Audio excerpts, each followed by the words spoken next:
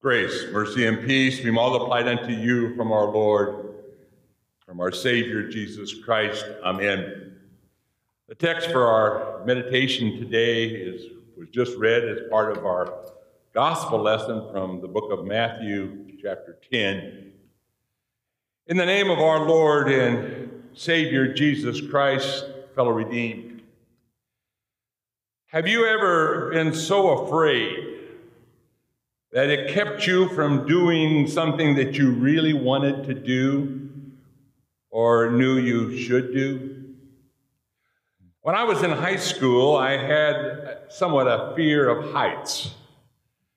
And every time spring and fall would come around, when the storm windows and the screens and the awnings had to be changed or the windows needed to be washed at home, I got a little anxious.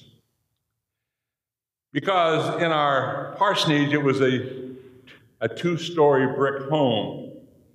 And here I had to take this great big ladder.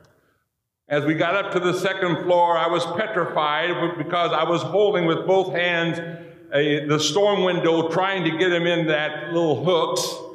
And then also that awning over that, and then I had to turn the screws there so it would stay. And then I had to duck down and let that awning back. And you know, I didn't know, and this is what I was doing while balancing on the ladder, not knowing if I'm going to lose my balance or fall. I remember quite some time ago, a number of years ago, a football coach named John Madden, former coach of the Oakland Raiders, and former TV commentator, played upon his fear of flying. His fear was so great to going from game to game each Sunday that he took a train or a bus where he had to go, just so he didn't have to fly. Now, I'm sure that you can name other fears that has been so great that it kind of altered the way that you lived. And of course, one that comes to mind even right now is what we're going through with the coronavirus. Restaurants which were once closed are now open as other businesses. And now perhaps some are afraid to venture out for fear that they might pick up that virus. People are just staying home. Others are still afraid to go out, whether it be shopping or getting the groceries or going out to eat or even attending church or doing any other activities.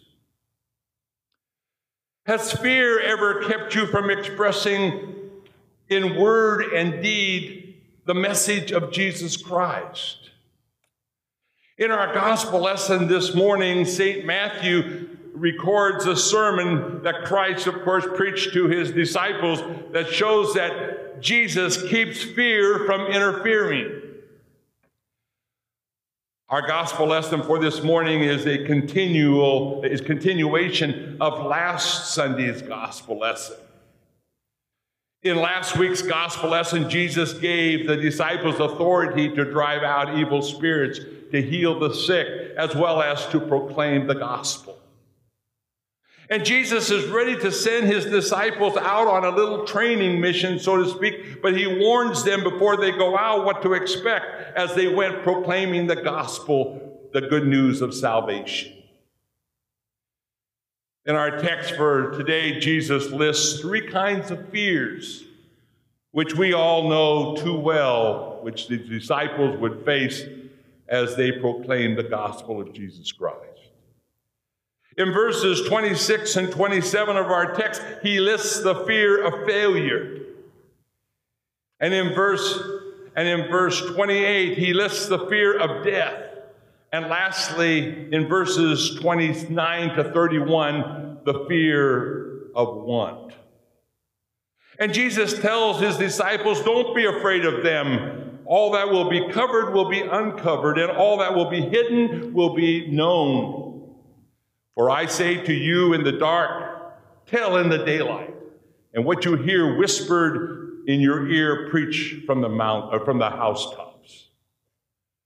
Throughout Jesus' ministry, He taught his disciples both publicly and privately. And some of these teachings that Jesus made known to his disciples were kept secret until after his suffering, death, and resurrection.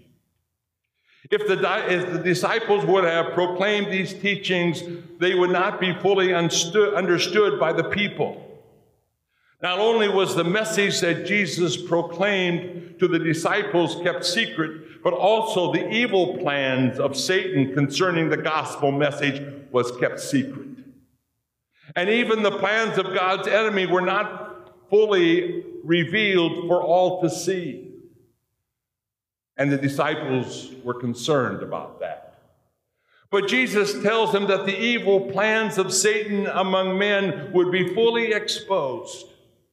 And likewise, the teaching which Jesus taught them would be taught and brought to light as well. These disciples were not to fear that they would fail in their task of proclaiming that gospel message. And God would see to it that the word would work into the people's hearts and their lives.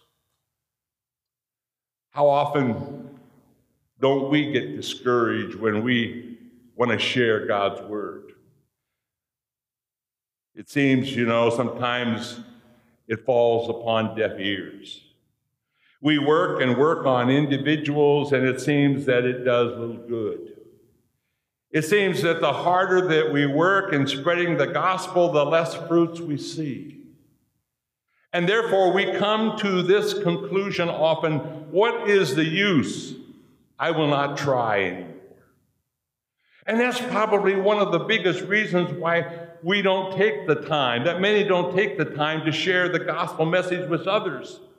This is probably one of the biggest reasons that we have a hard time encouraging people to go out and share their faith with others, because of failure. And Jesus overcomes our fear of failure with the promise that his message will not fail. His message will be victorious as he was in overcoming sin, death, and Satan for us. God tells us that in his word that his word will not return to him void. God's word is kind of like that water cycle.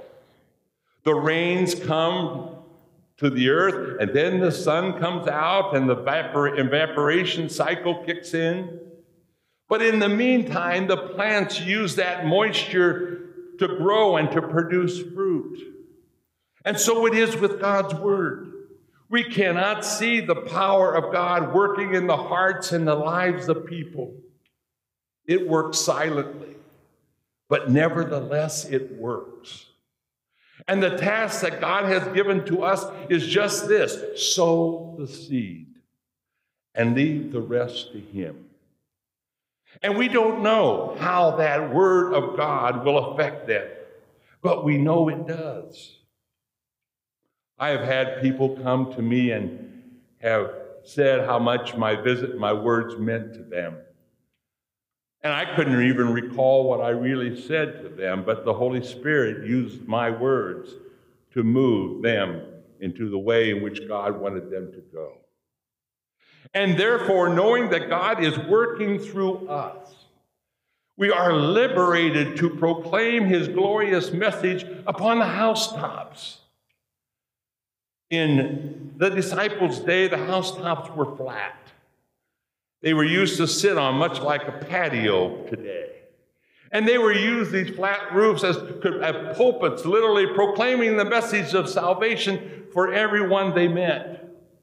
And likewise, we know that it is God who will not let that word come back void. And so we will boldly proclaim that message of Jesus Christ to whomever we meet. That's the task we have here at this congregation.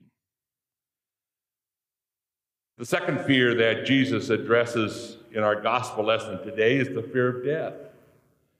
Jesus says to his disciples and to us this morning, do not be afraid of those who kill the body, but are not able to kill the soul, but rather fear him who is able to destroy both soul and body in hell.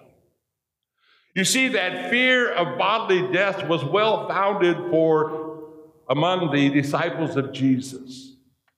We know all too well that all the disciples except John faced a violent death. While it may not appear to be imminent for the disciples of Christ in North America today, we do well to ponder the possibility of what would our reaction be. What would we do if we faced that possibility of death for the sake of the gospel? Would we be like Peter? One night when Jesus was taken captive and was on trial, to take that easy way out and deny that he ever knew Jesus? And there were other fears far less than death that make us uneasy to proclaim that word of God, to give witness of our faith.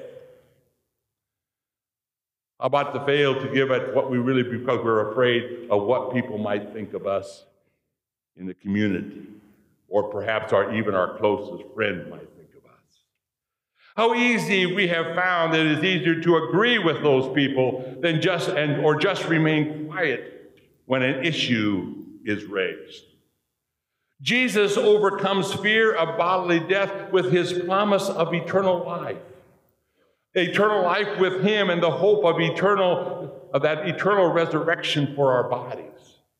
He tells us that we do not have to fear anyone who destroys our life at will.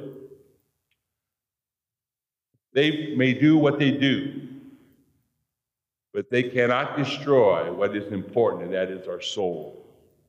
And even if we do suffer death for the sake of the gospel, we will spend an eternity with our Lord in heaven. The disciples received that promise, and they looked forward to the time when they would be with their Lord in heaven.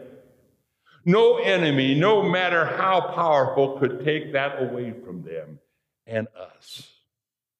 And knowing this, that we are liberated to proclaim Jesus Christ of the Lord of death, we go out and share that word.